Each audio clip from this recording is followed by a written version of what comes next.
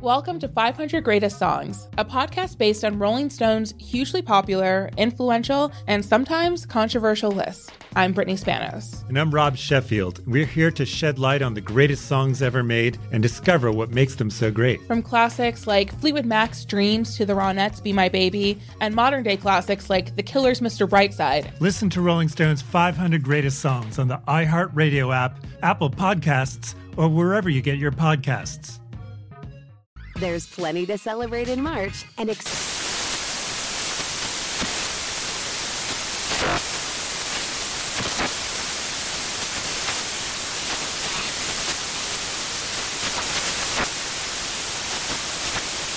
National Craft Month with the perfect pizza at home class from Craftsy. And anytime is right to listen to iHeartRadio's iHeart Country Radio. Discover more shows and movies for free.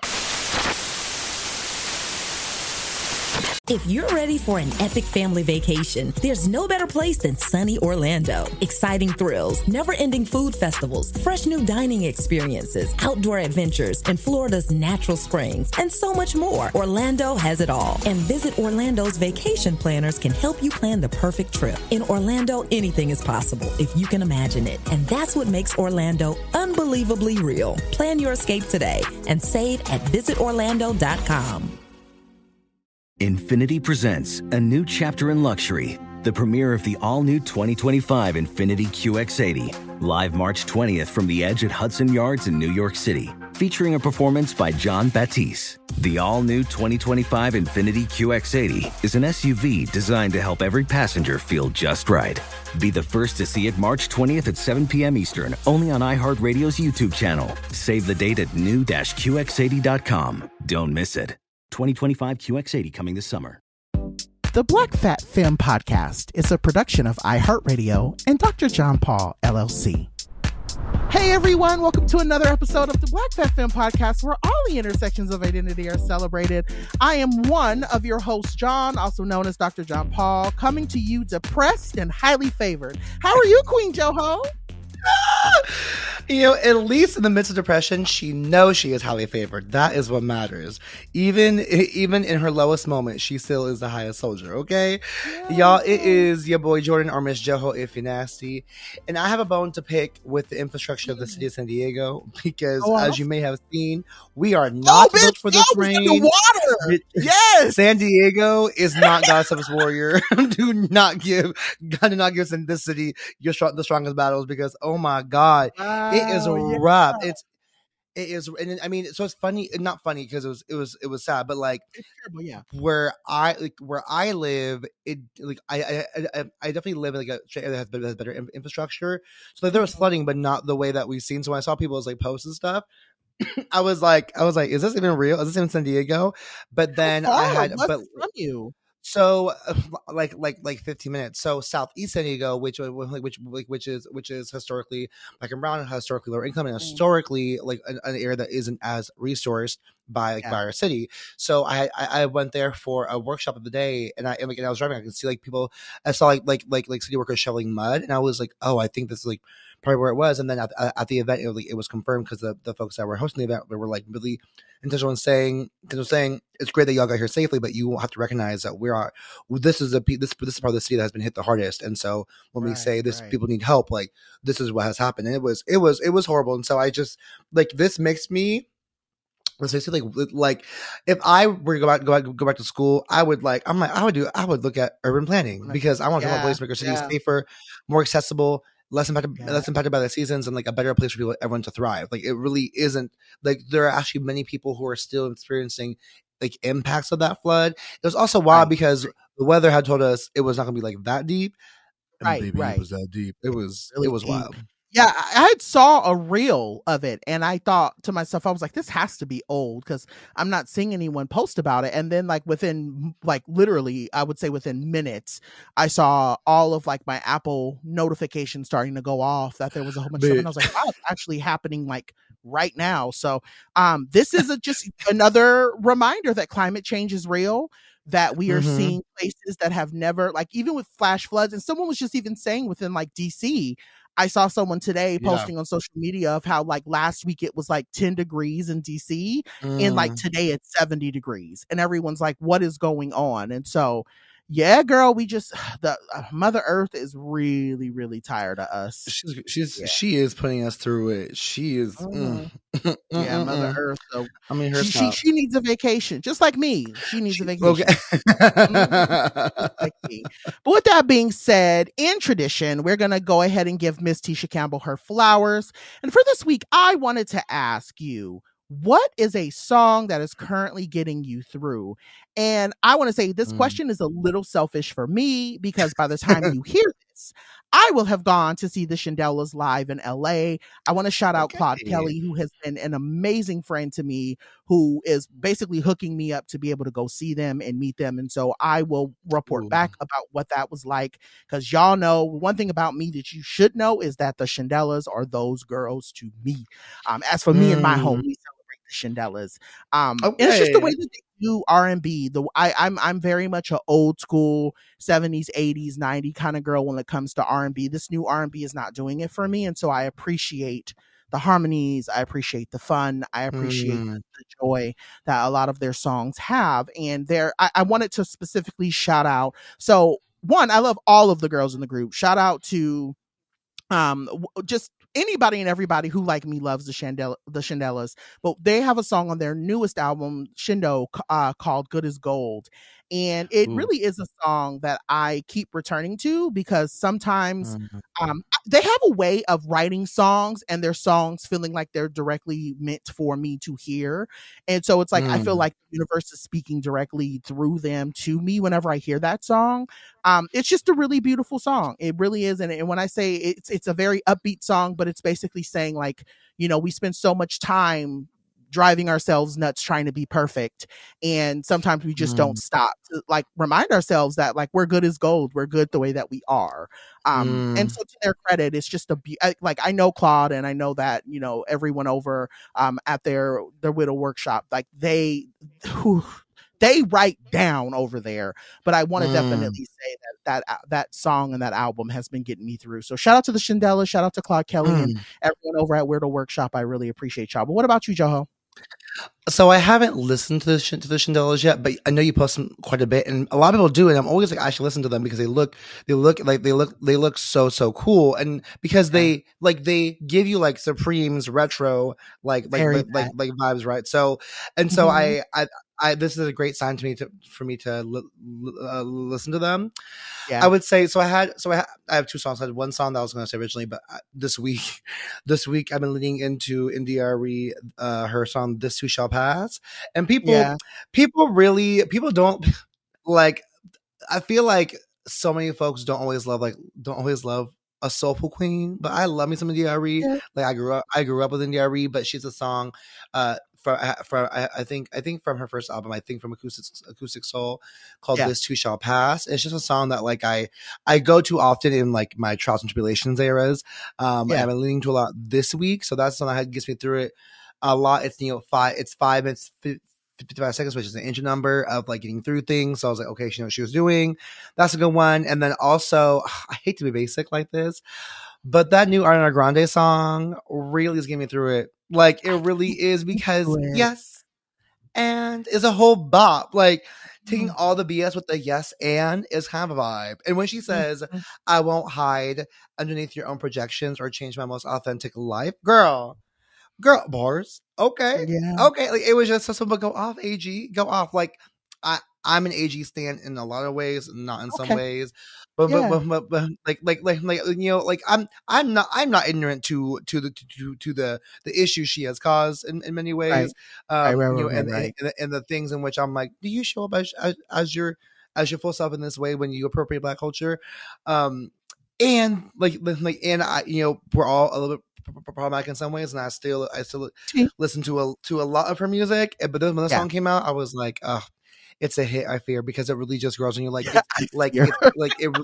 a hit, I fear, because it's giving like, you know, like it's giving Vogue, it's giving ballroom. It's like, it's giving all the, like, she knows the lane to be in right now. It's interesting because I'm like, if this music she made from jump, I would say this is better than like when you try to go into trap and shit. Like, you have to do all that.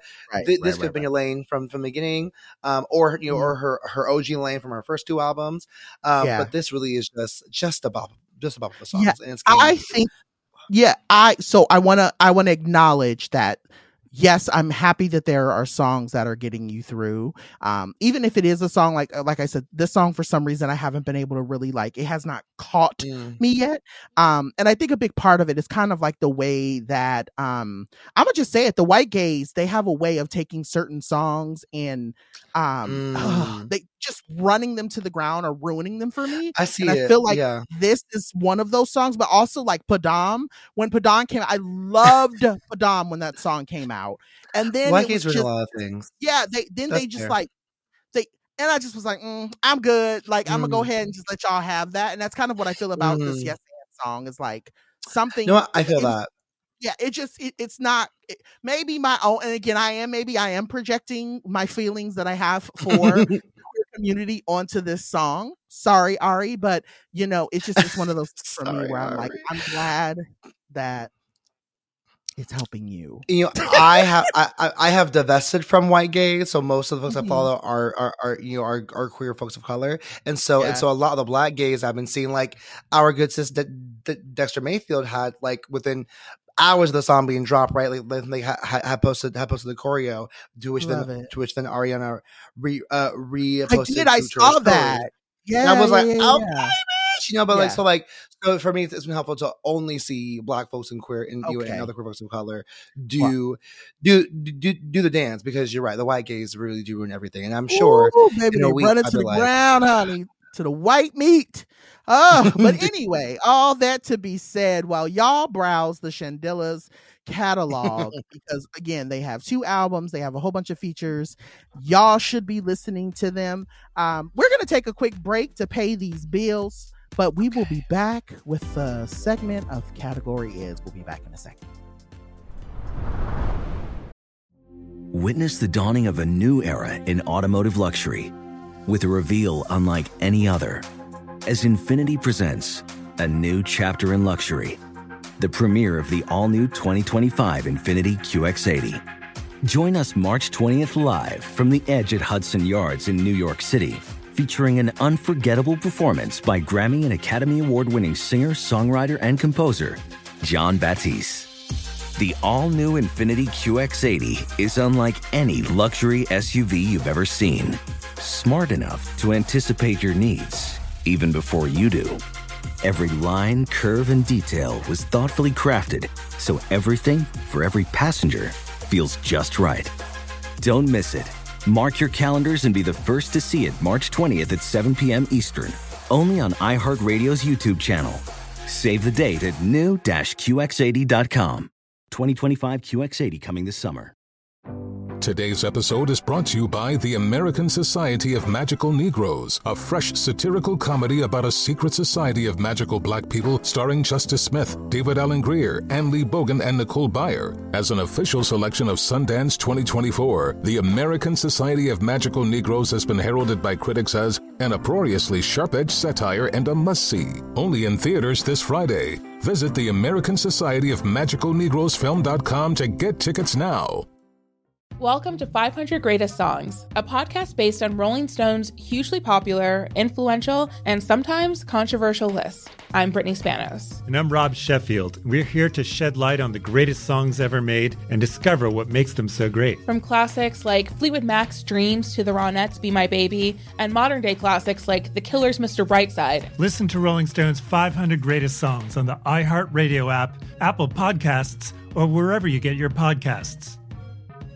There's plenty to celebrate in March and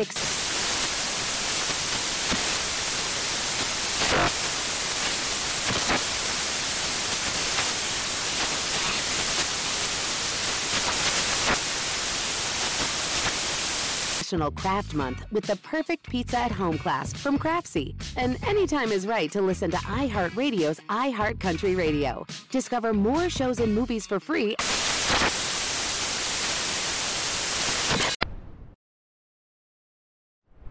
Okay, fam, we are back, and this week we're going to talk about something that we've touched on in a Still Here segment before. A few episodes back, though, we talked about our favorite experiences in a queer space.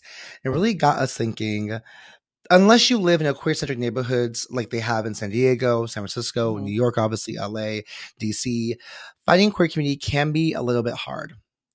However, with rapid bills going into place every day and folks simply trying to ban every right we have in these streets, it's always timely for us to talk about the importance of queer spaces. So we're going to get into that a lot today.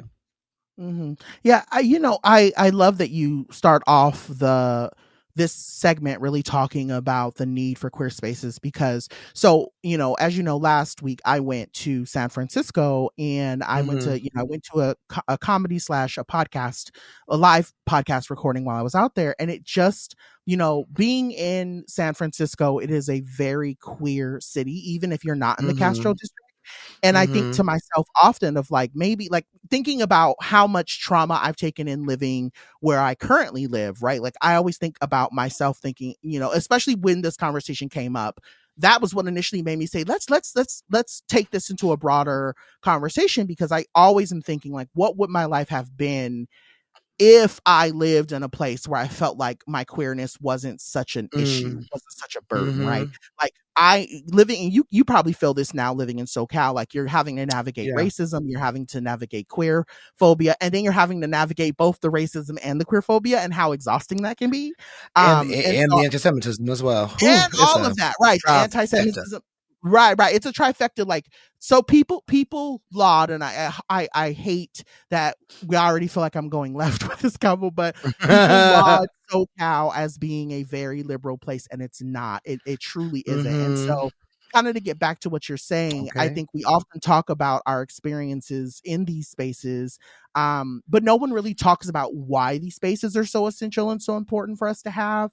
And so I guess, as your sister, I wanted to kind of ask you, especially seeing in the last couple of months, so you moved closer, to a queer where you were from to move back to a queer neighborhood. And so I wanted to ask you, what has living or what has being near a queer space done for you? And why do you think it's important for us to talk about it or revisit it? Yeah, so this is a really great question, and it's an interesting thing because before I moved to my condo, I was living in an area that was very queer friendly and had good queer folks, but it wasn't like the neighborhood; it was adjacent to it.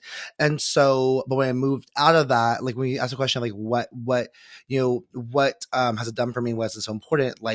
When I lived in this area that was more queer centric and queer focused and moved out of it, I didn't think about how much, I knew how much I needed it because before that I was living in North County, San Diego, which is where I was living, was very military, very, very straight, very, very much more white. And so when I moved down, it felt great, but I also was living, it was peak pandemic. So I wasn't building community in the way that I wanted to. So when I moved, by the time the things opened up and felt better to do things, particularly outside, I moved from that and moved into my condo, which was great in many ways as a fulfilling person for self, but then I lacked queer community and queer experiences in my daily life, unless I traveled to Hillcrest, which is a 15-20 minute drive. And really people don't think of that, like to some people it's not a big deal, but when you're used to walking 15 minutes somewhere, the driving 15 minutes is a whole different ballgame. I have to get in my car, go on the freeway, exactly. And so it becomes a lot different. I think my answer to this question would have been different too if you asked me before I moved here, but now that I live here, it provides me I have a different sense of safety that I don't feel in non-queer spaces, which is interesting because I want to name, I'm not inherently safe just because I live in a queer area. I'm not safe from racism still. I'm not safe from anti-Semitism. I'm not safe from fat phobia. I'm not safe from homophobia. There was literally someone who got who got attacked, who got gay bashed a block and a half away from me. I have a friend who had told me that there are straight folks who had literally followed me and punched him in the face. I'm not immune to that still being here, but there's an inherent higher sense of safety that I have here would in other places, and knowing that if something happens, like because of the context of this area, I can get better services and help and support. I live a block away from the LGBT center. Not that I use it because I have thoughts about I live close to it. Like there is a queer theater right by me. I'm right by all the queer bars, and I'll say a lot of the gay bars because they're mostly male dominated, which is a whole different issue in itself too. Although there's a women's bar, a women's and feminine non-binary bar that's on the block too, which I really love. And so I'll just say like I feel less physical endangerment than I would around those spaces, which I also think also brings up into conversation of how we negotiate safety in different spaces and like what levels of safety we want, desire, or expect in some spaces over this, But queer spaces themselves give me a chance to explore myself on a deeper level by connecting with completely different people. Like queer folks in my experience have been more likely to discuss topics of kink, sexual health, ethical non-monogamy, deeper conversation about who we are, how we are different, how we're the same. And it's given me more language to explore and figure myself out sexually, visually, verbally, all the things, right? They feel more expansive in how people show up in a different vernacular or attire, right? Like one thing I love about being Black and queer is like there is specific Black queer lingo and vernacular that I use with other queer Black folks that I don't get to do with like white queer folks or straight folks folks who try to use it. I just saw this. What was it? Someone I just heard. There's a show called Sort of on HBO. They just dropped their last season, I think 4th season. And what was the name? There was a name that one of the characters used of like a woman, like a cis woman or cis person who will use like trans folks as their tranpire. It was a tranpire, like someone who like, which I was like, bitch, I'm screaming. Like they said tranpire, and I was like, oh my god, stop. And like like there are cis het folks who will absolutely try to bite your shit. Try to out queer, out trans someone. They will bite your shit because you are a queer inter trans person, especially a person of color. Like it's just it's just interesting. I know. I was like transpire. I was like stop, but I'll just say it's more for us to talk about this, revisit this often because. Queer spaces are shifting a lot as well too right now, right? Due to the effects of the pandemic and policy adjustments and suggestions being introduced in our government, like queer spaces are shifting a lot in terms of where people can go, how they can show up, especially when you live in different states where they don't have as much queer acceptance and queer queer resources. Like I appreciate the point you made of people think SoCal is a liberal place. Like there are pieces of SoCal that are liberal, but like California itself is actually not the liberal mecca which everyone thinks it is. There are the pieces in the metropolitan areas, but like even in San Diego, like there are many folks who are liberal in terms of like, yes, they support / tolerate like gay marriage, right? But they still will vote Republican. Like they still will vote for Trump in some ways, So they sure will. And a little bit of a history lesson, right? So like, I mean, it's related, but not really related. And I think this is why it was so important for me to like want to expound on this conversation, thinking about how, maybe it was like 10 or 15 episodes ago that we brought this up in a Still Here segment.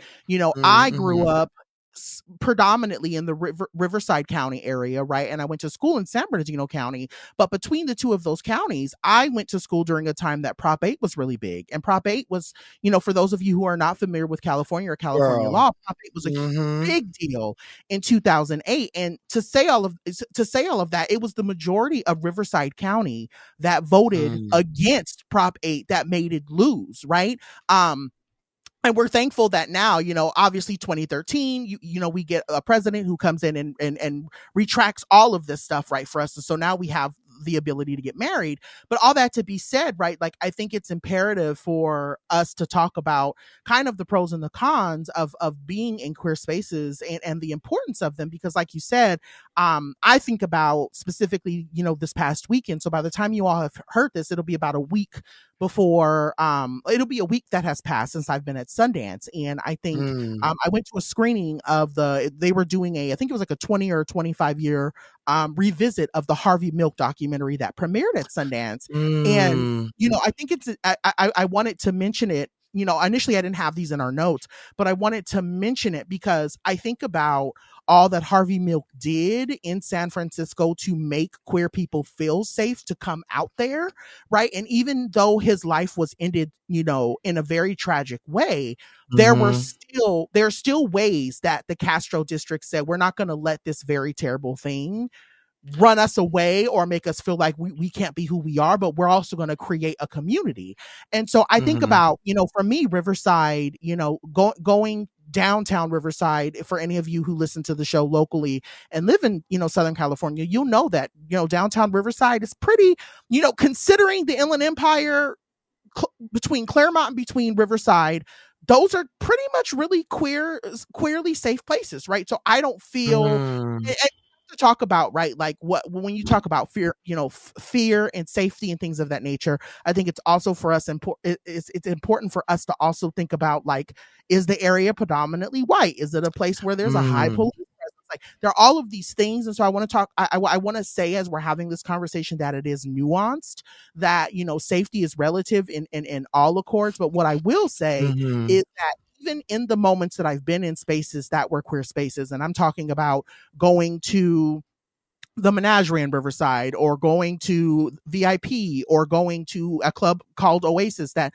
now no longer is here. And we talked about that in the episode episodes ago. Like, having all of these places to go to, yes, they were great to go to. And yes, I may have had some really fucked up experiences in those spaces.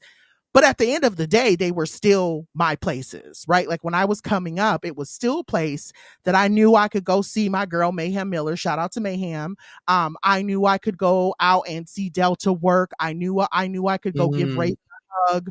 I knew if I went out by myself, even on the nights when I went out by myself, I knew, like, I will say that's one of the things that I want to say, that, like, shout out to Delta work, because I can remember going to the club by myself and sitting at the bar, and Delta work finishing her drag, trying to get ready to dart out, and seeing me sitting in the club by myself, and then coming over and ordering a drink and sitting with me and talking to me. Like, same thing. That's how me and Mayhem became friends. Like, that, like, it was one of those things of, like, and I also have to name, like, Delta work is Latine, Mayhem Miller is Black.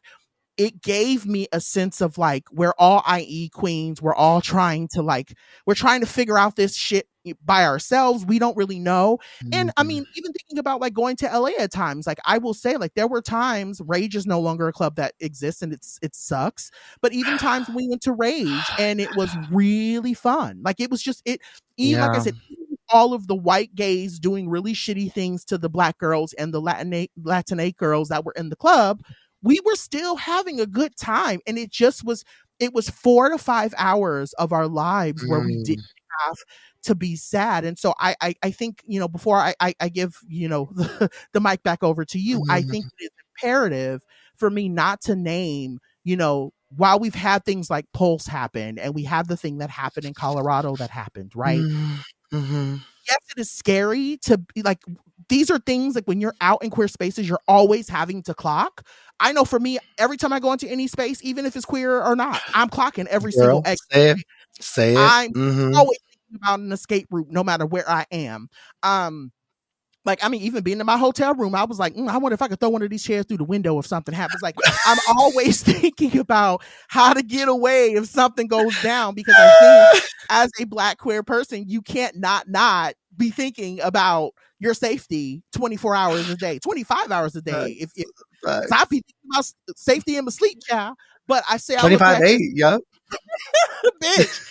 I do say that, like, I think it is very important for us to say that queer spaces are good for us. And when I say they're good for us, I mean, even with, and I'm going to use the word minutia, and you laughed, even with the minutia of that we have, right? Like, and it's funny because anytime when I wrote this, I saw, what is her name?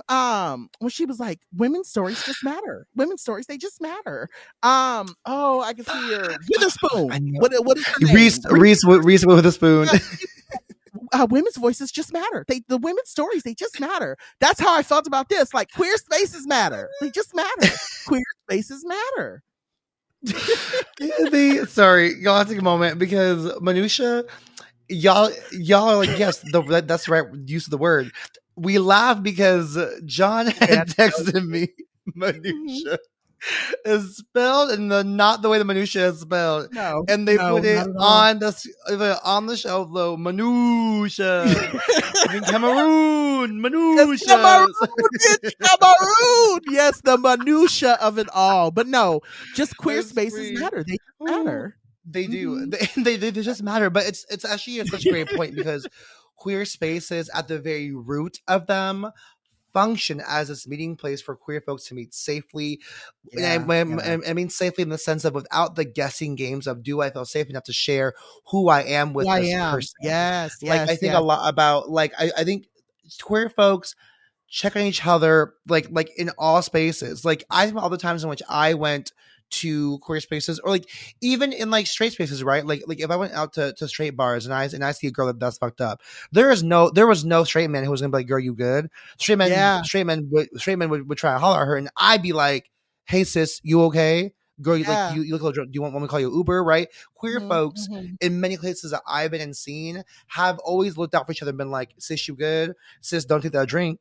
Don't touch that drink. Like I think don't talk to him. I've seen folks like I remember when I went to VidCon 2028 and I went to like the queer space by YouTube and I was like I was watching it was like just seeing when Kiki and stuff and I was sitting by myself and I remember I was just sitting by myself. I think one because I just was overwhelmed, but also because like I don't know anybody. So I'm just chilling and some like in Carly Velasquez, who was on BuzzFeed on but like was there and I remember they kept me and they're like, I hope you know that you are an interesting person. I see you sitting here by yourself. I don't know what you think of yourself, but I hope you're an interesting person and you're a really cool person that just like belongs to be in a space like this. It was like so special. I mean, Barmy was like, yeah, girl, I know I am, but but it's also that part changed that moment changed me, right? It was a moment where I was like, queer folks actively love each other, even if they don't know who each other are, even if they hate each other, right? They still love each other because at the end of the day, like you are queer, you are my sis. Like I don't give a fuck if I punch like I'll treat you like my sibling. I'll punch you in the face, but you're my sis. So and I will say this. Right. I will say this, like, I very much remember there was one time that this white queen, I think she had a little bit too much to drink, was acting a fool at one of the clubs in LA. And I think it might have been Rage if I'm correct. But I do remember, like, when you talk about people stepping up, it was me and another friend and it was just us two. And this queen was going back and forth with my friend. And I jumped in and was like, girl, you're not going to be talking all kind of mess. And when I tell you that those black girls saw me and my other black friend going off on this little white girl and all the black queens was like, y'all good? Y'all need any help? And it was like, oh my God. Like, I will say, like, I have more moments when I'm out and about where I'll have someone see me and I will see them. And it is such a positive interaction than I don't. And that's why I said, like, I there's a part of me that wishes I wasn't so busy that I could say, oh, I'm going to go to the club tonight, or I'm going to go to West Hollywood and hang out with some of the girls that I know over there. Because there are just days, or even thinking about like I said, when I was in San Francisco, I was with all queer people all day, both Saturday and Sunday. And we went out to eat. We went to events. We stood and we laughed and we talked about stuff. And it felt good. It felt really good to be in a space with queer Black people specifically. And I want to name that because I often will say, I'm just going to also say too, if there are any companies, the people or brands that are listening to this episode or watching this episode, know that it is a missed opportunity that you are not doing for your Latina, Black, Asian, BIPOC queer community. Because one, not only do we got a little bit of coin, but also two, we bring the fun. We bring the joy. And oftentimes I've had people sit with me and say, girl, I don't know you, but I feel like I've known you my whole life. You're so cool. And it's like, that's the energy most queer people give. And I say most with an asterisk, but I will say, like, that's the truth. And I even will say too, like, if we really want to keep it 100, 100, that's how we met. We met in a queer resource center. Right? To be like, sis. And it always felt like that, you know, now you're my sister because you're my sister in so many different other aspects of my life. But at that moment, it just was really cool for me to be working at an institution where I could blatantly see the queer phobia, the anti-Blackness, and you could look at me and say, girl, I see it too. You're not nuts. You know, when we would go out to lunch and we would talk through stuff, it always felt like, thank God there's at least one other person here who gets me and understands. Nobody knows me like you. Like literally, it felt like twin, where have you been? So like, okay. Yeah. But that's what it gives. Are you watching this new season of Drag Race?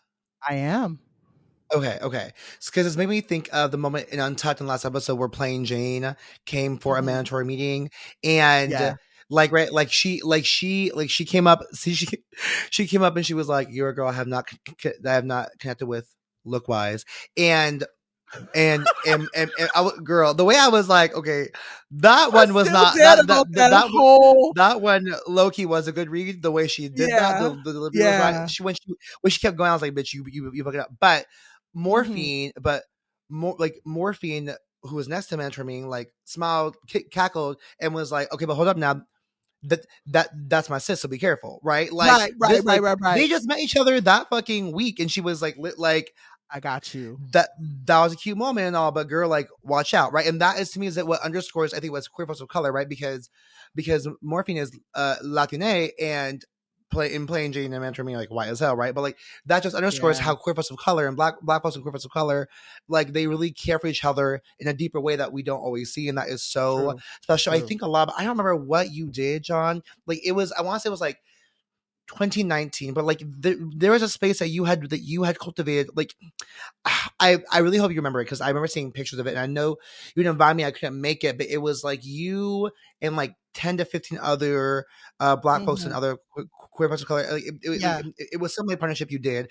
But I remember talking with folks who said they had not had that yet before. They had not had such intentional space that was crafted for them as black folks. Oh, that was with Instagram. Yeah. That was with Instagram. Yes. Right before the pandemic hit too. You had the cute hat, you had the cute little booties. And truly, like, that was a moment where I think of, like, that was a testament to how folks show up for each other as queer folks of color. Because I remember you saying how special that was. I remember people who were there were like, I had never felt so much belonging in space before. That's something that people don't know. This is why they matter, right? They give space to discover actual parts of themselves. Like, I would have never discovered my love for sports if I didn't join a queer sports league. Like, I would have been like, man, fuck sports ball. That shit's dumb. You know, today, not the last week, I had posted, you know, on the stories, right? It was that thing where it was like, type your name in the music and click the first song that came up. I typed Jordan, and the song was Jumpman. And I was like, I don't know why it came up as Jumpman, right? Because I don't do sports with that. But the first two people were queer folks that were like, it's Jumpman because Michael Jordan. And I was like, oh, I had no idea. And I also was like, wow, like, look at the gays knowing sports. Was not me, but like two kids of color were like, baby Jumpman is Michael Jordan. I was got you. That's we go so much. We got you. I know that's right. Yes. Yeah. So I wanted to ask, as we're getting ready to go to commercial, I think the one question that I did have for you, and thinking about being in queer spaces, right? I think we have multiple stories and we have so many things we could talk about, you know, both good and bad. And I think it's important for me to also note that as we're having this conversation, right, like, not all queer spaces are safe spaces. You know, you've mentioned that all queer spaces are not good spaces. I mean, I'm not trying to knock, but there are some places, you can Google them. There's some places that in WeHo right now that are having some issues with the media because of the way that we are treated in those spaces. It starts with the A. It starts with the A, ends with the Y. But all that to be said, right? I think it is imperative to note that, you know, like everything, like anything, right, there are black spaces that are meant for black people that are not always safe. There are queer spaces that are meant for queer people that are not. Like, there's always going to be something, because white supremacy and systematic oppression is everywhere, and it's built into the fabric of everything that we do. But I do want to ask, you know, while I'm thinking about being in said queer spaces, even for me thinking about like having a queer ass job now, you know, and being around my queer sister and queer brothers and sisters and trans folks, adults and babies and, you know, dogs, cats, whatever. It has, you know, being in these queer spaces, you know, for me, like, I guess the question I'm asking, let me reset. The question that I'm asking is what has it taught you in terms of how you see yourself and how you feel about yourself? And I'll say for me, before I throw it back to you, is that working in a queer space, going into queer spaces, being in queer spaces with people, meeting queer people like yourself, working on what I like to think is almost an all queer show, right? Like this entire show is edited by a queer person. It's produced by a queer person. We host it. We're on a queer network. Like all of it has taught me about the level of acceptance of self, and really this idea that I need to own the, you know, a big part of me, which is my queerness. My queerness shapes a lot of the ways I see myself. And I feel like this year, specifically 2024, is going to be about that for me. You know, I am ready for it because I feel like I've done the work, but I haven't been able to own my queerness in the way that I've wanted to. And I really feel like being in queer spaces, being on a queer show, you know, creating queer content all the time. My whole life is very, very much queer. I really am thankful for the people that I've met in the different spaces who, you know, feed into that as well. But for you, yeah, what has being in queer spaces taught you? You know, I'm gonna channel my inner John on this one.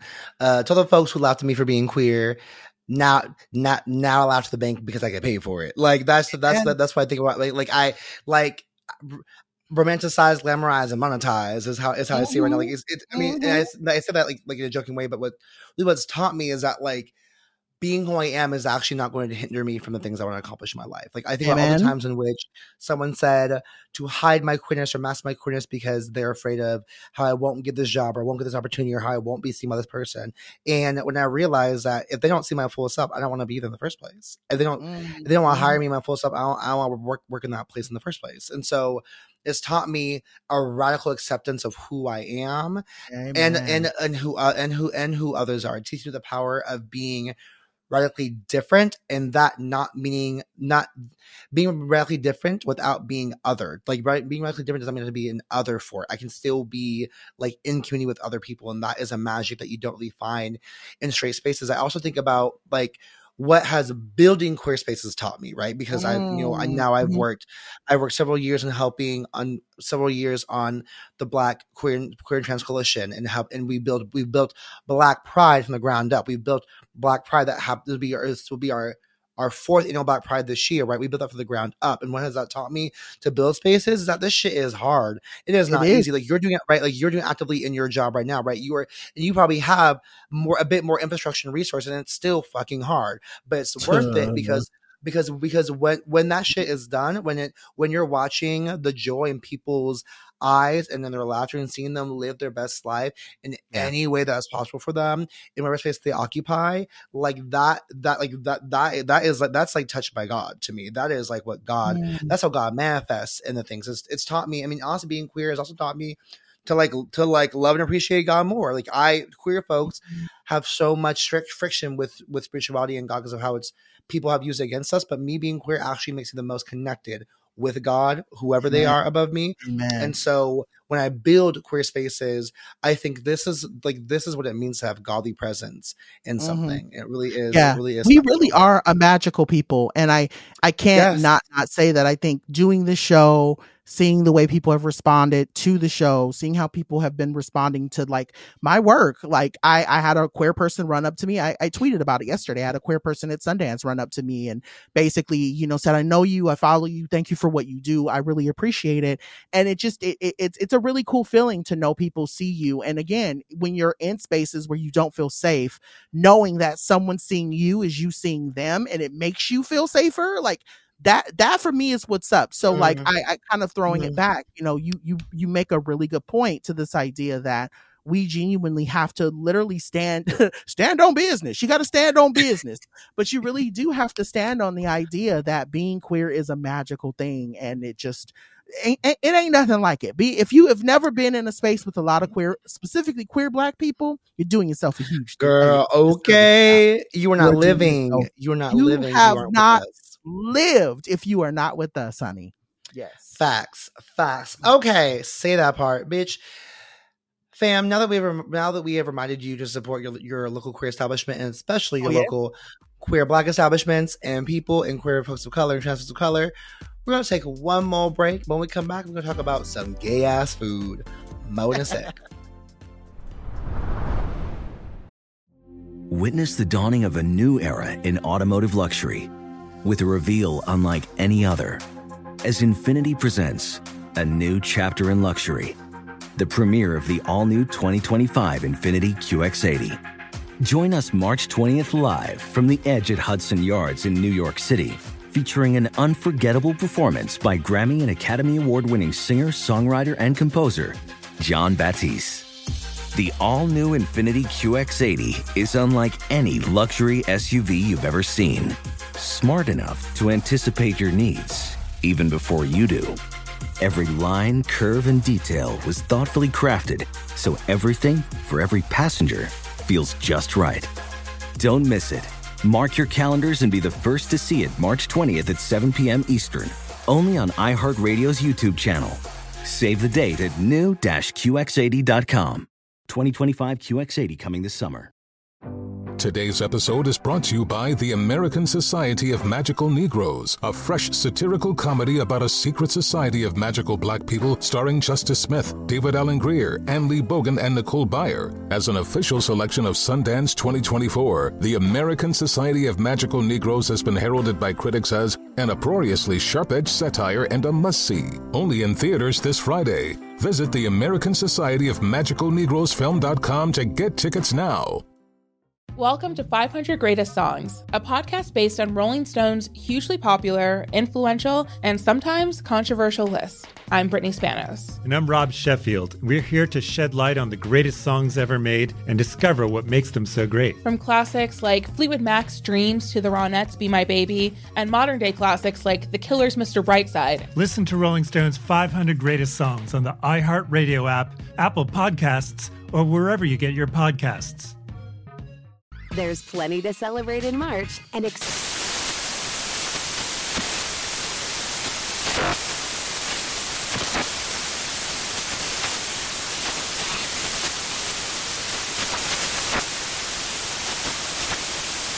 Craft Month with the perfect pizza at home class from Craftsy. And anytime is right to listen to iHeartRadio's iHeart Country Radio. Discover more shows and movies for free.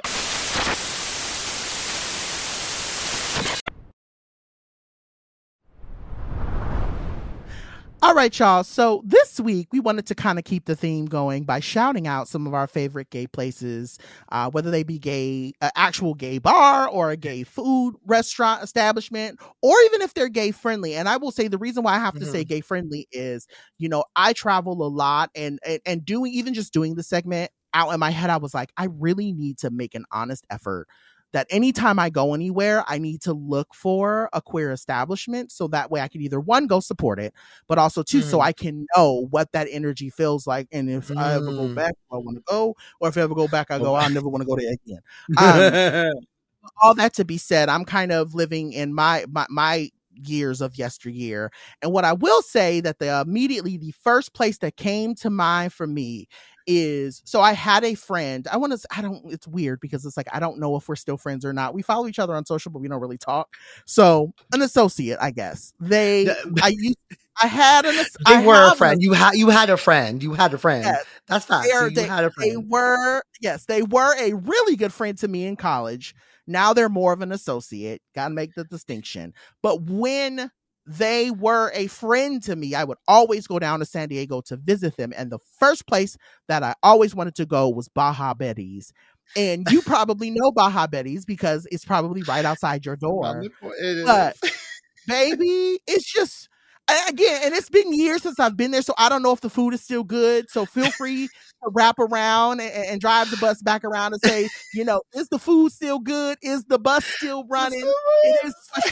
But when I did go there as a little gayling of my 20s, them burritos, they put crack in them burritos because I would spend my last financial aid dollar to get down to San Diego to eat one of those burritos. Baby, you can tell me the You said sickening, no? So yes, I do in fact live by Baja Betty's, and I will be the first to say they are not my favorite, but that's also but they're not my favorite because I traverse a lot of San Diego for like good Mexican food, period. You do. Do. They do have a good Taco Tuesday moment, and I love their bean dip, and the drinks are right, and the vibes are right. Like, the drinks will have you down. People have to understand a Hillcrest pour be different. The Hillcrest pour be different and have you acting different. Okay. Yes. As someone who has been to many gay bars around the country, even the world, the Hillcrest pour be fucking you up. You're like, bitch, why? And the bang for buck is there. So yes, I would say Baja Betty's is a great place to go because they have great brunches. It's a very queer place and you feel at home there. There's this restaurant on the other side of Hillcrest called Cocina de Barrio, which is to me, I don't know if they're queer owned, but they're very queer friendly, and they to me have the best brunch, like one of the best brunches and drinks. It's a bit more upscale, a bit more elevated, but the food's bomb. They have this bomb ass, I think it's like churro pancakes that just get me going every time they chilaquiles. Now wait a second, churro pancakes. Girl, when your ass gets here, baby, I will take you there. Okay, I'm gonna take you higher. Yes. Now, if you want some good tacos in the neighborhood, La Vecindad is a spot to go.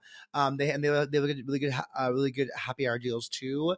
I will say whenever I go to the Bay to San Francisco, I always go to Hot Cookie in the Castro because it's a place I always go to for a little dessert moment. If I'm gonna get a Phil's coffee, it's gonna be the Phil's coffee in the Castro as well because it's different. It's a hole in the wall place, but it's really cute. I'm trying to think of like any other places I have gone to. I mean, if I'm in that place with the penis cookie. Yes, the penis. Okay. It's the penis macaroon. Yeah. Yeah, it's chocolate dip, baby. Chocolate dip, honey dip. It is a bomb. Okay. So good. Okay. Yeah. I will give you that. So I will also add to the list of favorite places. So we just got a Hamburger Mary's over by where I live. But we also have but I also love the Hamburger Mary's. You know what I'll also say too? Lips. Now, there's a lot to critique about Lips. However, their food always on point. So I will say, yes, there's a lot to critique. You are not wrong. But their food is always on point, and their drinks too. But I will also say, Hamburger Mary's is great.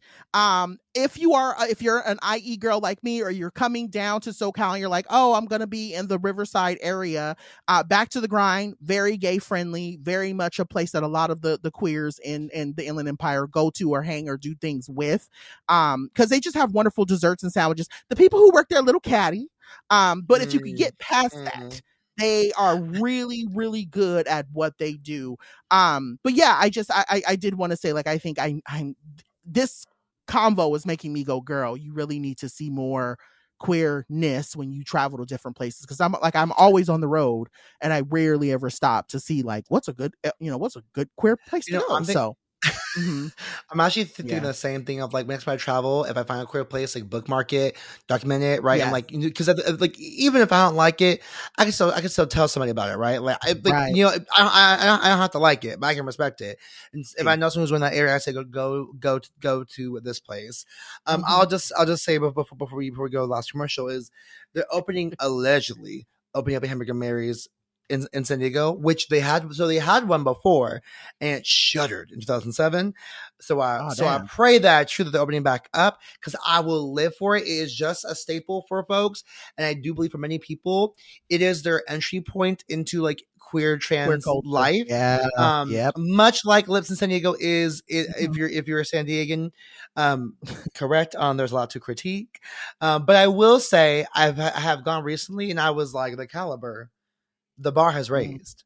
They raised bar? The price went up. I was like, oh, okay. Like, because I used to go quite a bit before I moved to the city.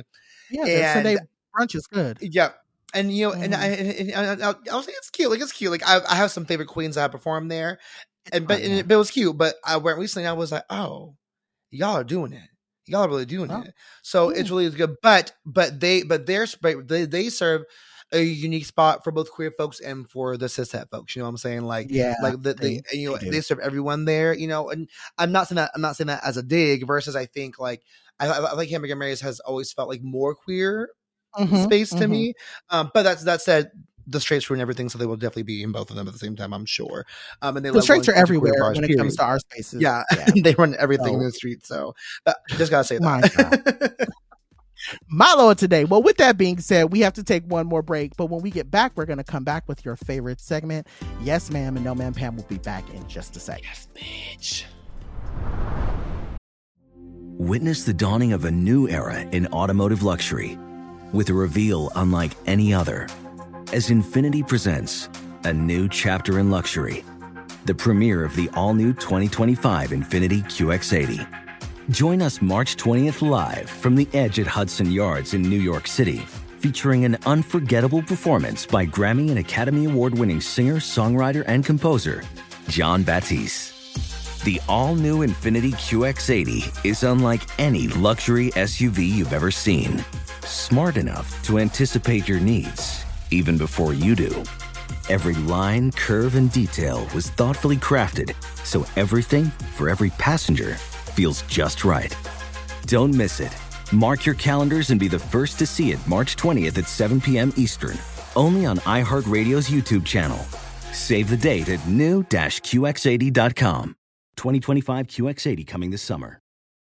Today's episode is brought to you by the American Society of Magical Negroes, a fresh satirical comedy about a secret society of magical black people starring Justice Smith, David Alan Grier, Ann Lee Bogan, and Nicole Byer. As an official selection of Sundance 2024, the American Society of Magical Negroes has been heralded by critics as an uproariously sharp-edged satire and a must-see. Only in theaters this Friday. Visit the American Society of Magical Negroes Film.com to get tickets now.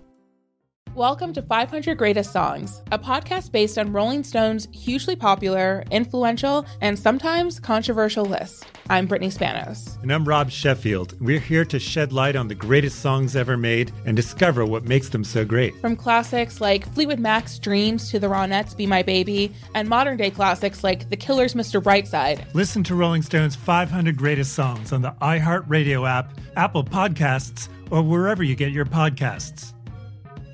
There's plenty to celebrate in March and National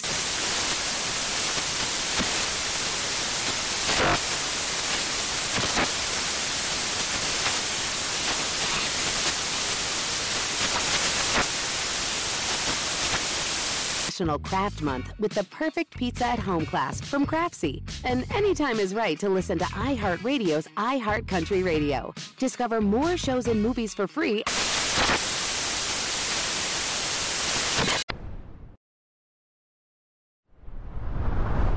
All right, y'all. So this week so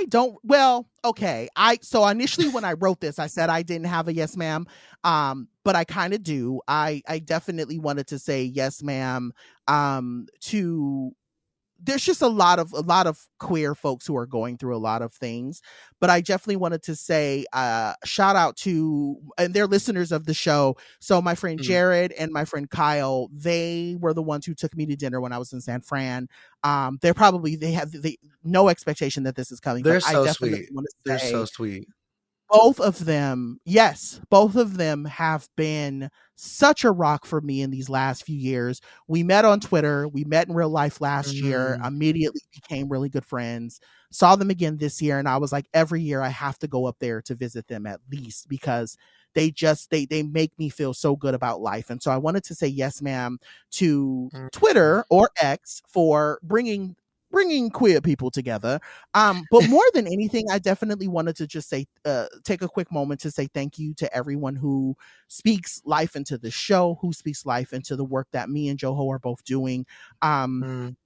This shit is hard. And I wanted to just kind of take a moment to say on the mic, like, I think we both make this look really easy. And I know we've said it so many times in the show that, a lot of the girls just kind of flip their hair and, they stunt and they go do things, they get awards and all of that. And then they come home and they cry, because at the end of the day, like, we are literally taking a lot of scraps and we're turning them into gold.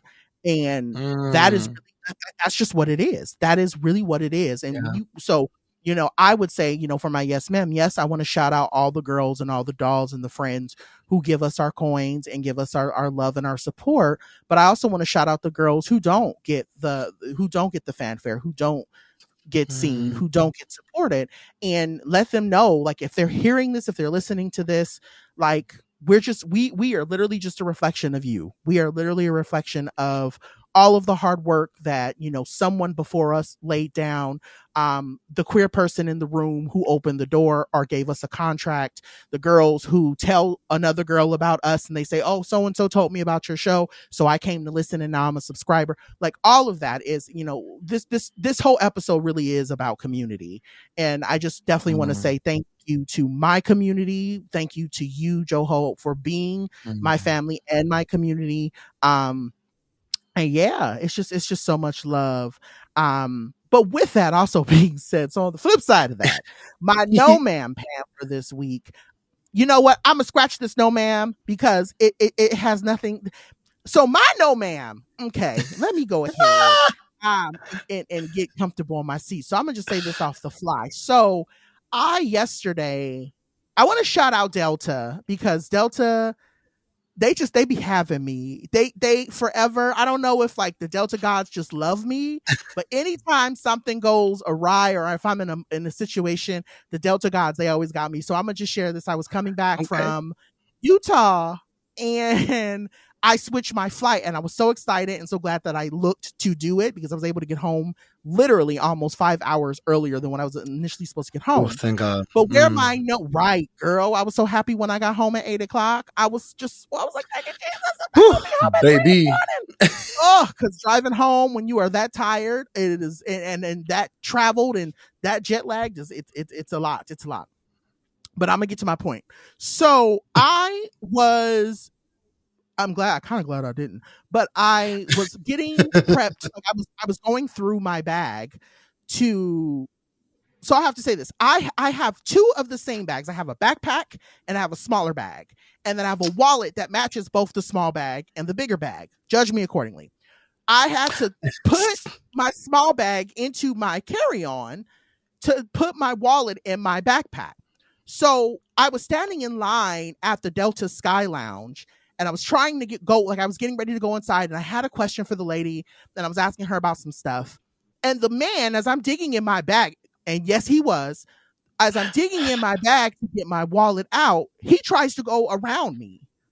And I literally turned around and I said, girl, it's not that serious. And he was in his little suit. He had his little bag. He looked like one of those, I like to call them corporate bros. He was a corporate bro. And I looked at him and I said, girl, it's not that serious. Like, I'm literally stopped here to get my wallet out of my bag. Like, you can wait. I go, you can wait. It is not like, there's only 10 people that can be let into the Sky Lounge at a time and I'm 9 and you're 10. Like, that's not how it works, sis.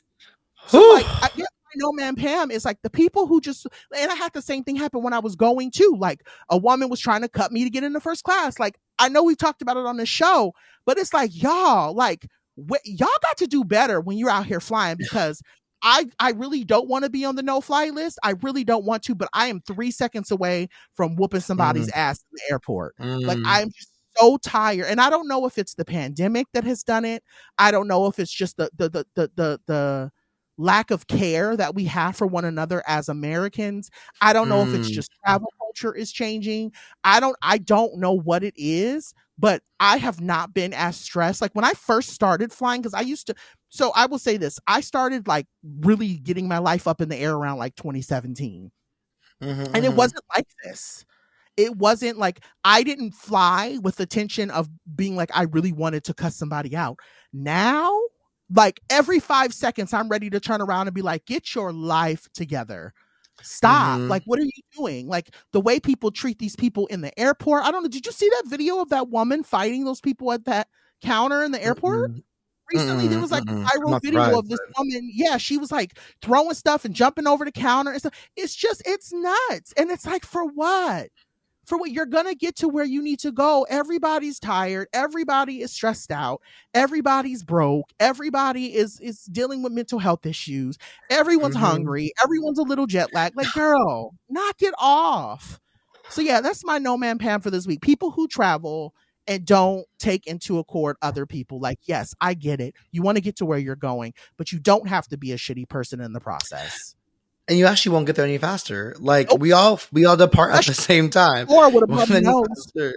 Like that makes them, or people who rush their seat. Bitch, it's assigned seating. Like your seat will be there, and I will be there too. Like, I mean, trust me, I understand the rush. Yes. Mm-hmm. But like, let's see, like, for example, I know on you because I fly you Nyla. If you're in boarding group 2, you most likely are gonna have your bag in the thing. So don't push me, bitch. We're in the same boarding group. You'll be fine. Like you'll be fine. You're not boarding group 4, girl. Okay, then I'd be 4 like, 5, you're pushing. Watch out. You better watch out. You're not but getting any bags, bitch. You're good. Exactly. Yeah. Okay, Yeah. but like if you're 2, like they even tell you on the mic, if you're boarding group 4 or 5, you might want to reconsider having that bag on the plane. Yeah. But boarding group 3, 2, and 1, bitch, you're good to go. Like, don't even do it. So I push you on that. My Yes Man Pam this week is going to go to our friends Travell and Jared for being nominated for NAACP Image Award for their work. So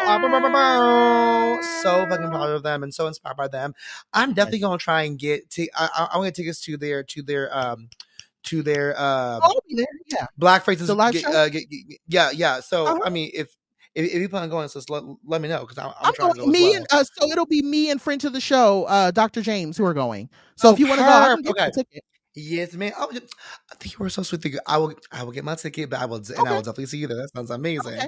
My No Man Pam is just going to be to people who see something and do nothing. That's just my No Man Pam. Last week I had on my merry walk around LA, and this was such an LA moment. Merry walk around LA. I was just walking down the street, mind my business, and a tent, like, and I assume like a tent, someone who may be in house. A tent just combusted. Like it just in the flames. Bitch, I'm like la la la bam, what the fuck? And so like I walked by, I made sure no one was in there. I was like, what's happening? People just driving by. I called police. I was like, hi, like fire department, like there's a fire on this crossroad. Like please come here quickly. I got to go, but I know there's nobody there. Like I don't hear and see anything. Also, there's also a big ass fire, so like maybe I can't tell, but like no one's in there, no one's running around. Right, like it's no one's running around. It's vacant. And so please come here soon because it's burning by a building, right? But the amount of people that I saw walk by as well on that walk and just say nothing, I'm like, y'all. Like you, like because believe me, I used to be the person that was like, someone will handle it, and now I'm like, actually no, I'll just handle it myself, right? Like, the last night I was at the store, this woman was having trouble reaching something. 2 people walked by her and did nothing. I was like, need help? I was like, need help, miss? She was like, oh my God, are you sure? I was like, girl, yes, I have 2 feet on you, bitch. I will do it myself. It's not that big of a deal. Like y'all are so foul. Y'all running amok in these streets, amok. Like what are y'all doing?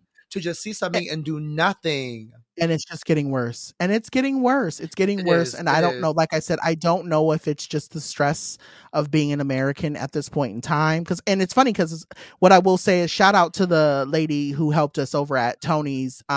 We went to Tony's up in San Francisco for dinner, the pizza spot. And the lady who was there was from Spain. And she basically was serving us and we were talking to her. And I had asked her, said, girl, how long have you been here? She was like, oh, I've been here for 8 months. And I was like, oh, okay. I was like, are you enjoying it? She was like, no. She was like, I'm leaving. She's like, I have plans to leave by the end of April. She's like, I'm going back to Spain. And I was like, oh, dang. And basically that's what that's what she said. She said that everyone here is awful. And she was like, I don't want to work here. I don't like working. She's like, I don't like anything about American culture. I want to go home. And it's sad. It's really sad that we're I want more for us. Like I want more for us. We don't have to live like this. We really don't. Live like this at all. You know, everything is expensive. We're barely making it.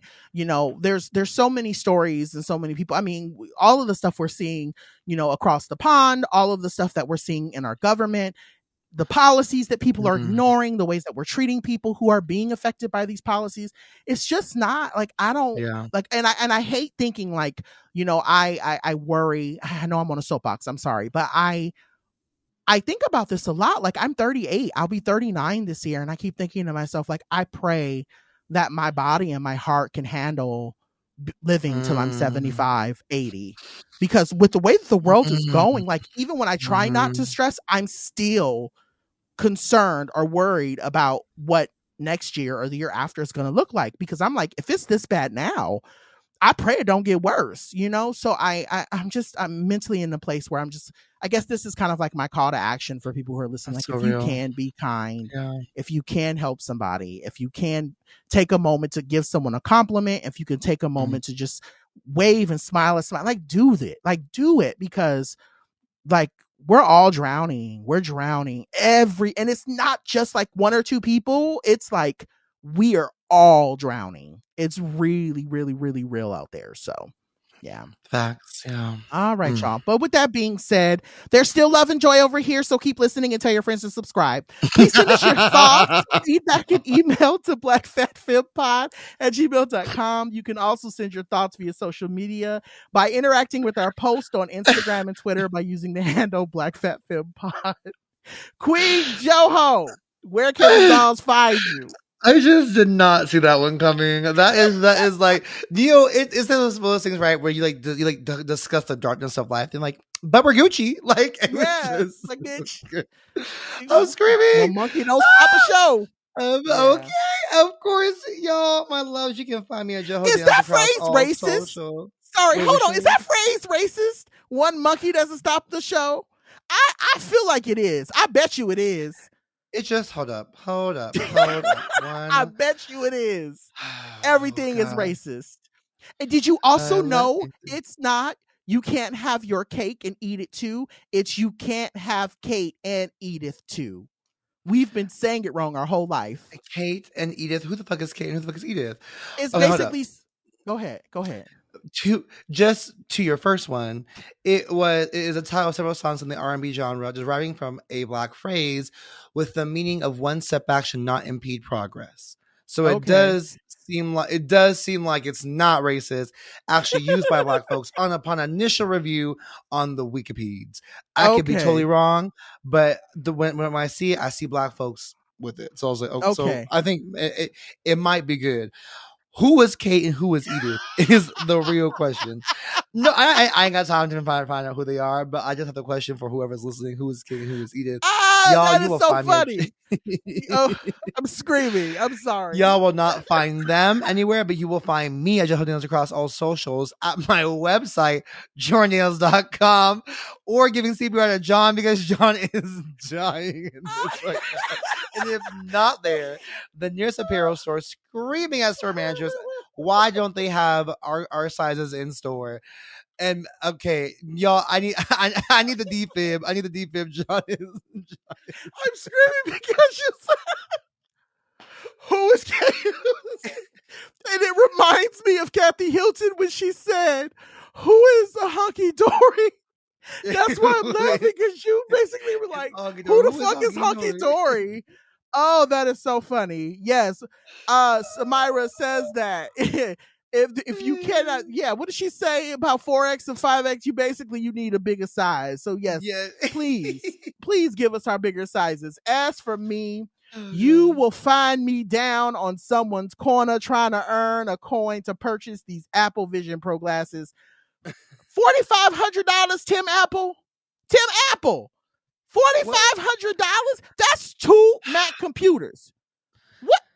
Like, I bought them, but I just want to know, like, why is it so expensive? What is going on? But anyway, you can visit me at www.drjohnpaul.com, or you can find me online by using the @Dr. John Paul everywhere. We want to thank our team of producers, managing executive producer Anna Hosnia and Rebecca Ramos, and our supervising producer Bei Wang for handling all of the logistics of making the show go, and everyone over at iHeartMedia for keeping the show up and running. We would also like to shout out our wonderful mix master, sound engineer, and editor, Chris Rogers, because without him, there's what? No flavor in your ear. I know that's right. This has been another show. Stay black, fat, femme, and fabulous. And remember, you gotta think big, bitch. Think big. You got to think big, bitch. I love us for real. Bye.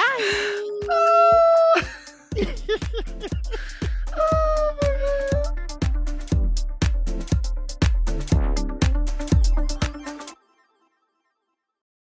Infinity presents a new chapter in luxury, the premiere of the all-new 2025 Infinity QX80, live March 20th from the Edge at Hudson Yards in New York City, featuring a performance by Jon Batiste. The all-new 2025 Infinity QX80 is an SUV designed to help every passenger feel just right.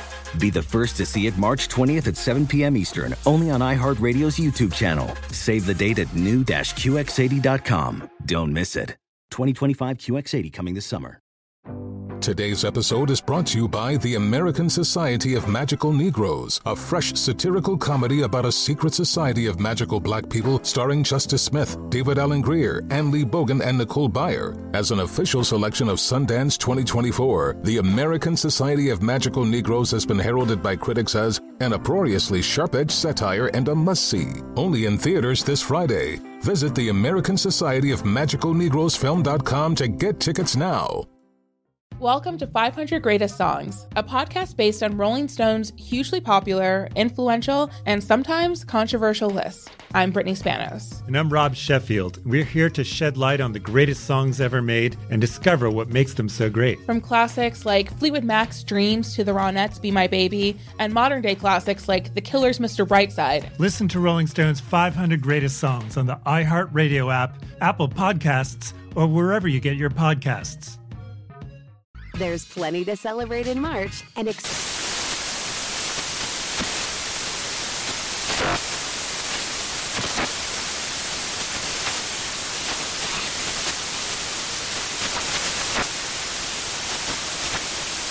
National Craft Month with the perfect pizza at home class from Craftsy. And anytime is right to listen to iHeartRadio's iHeart Country Radio. Discover more shows and movies for free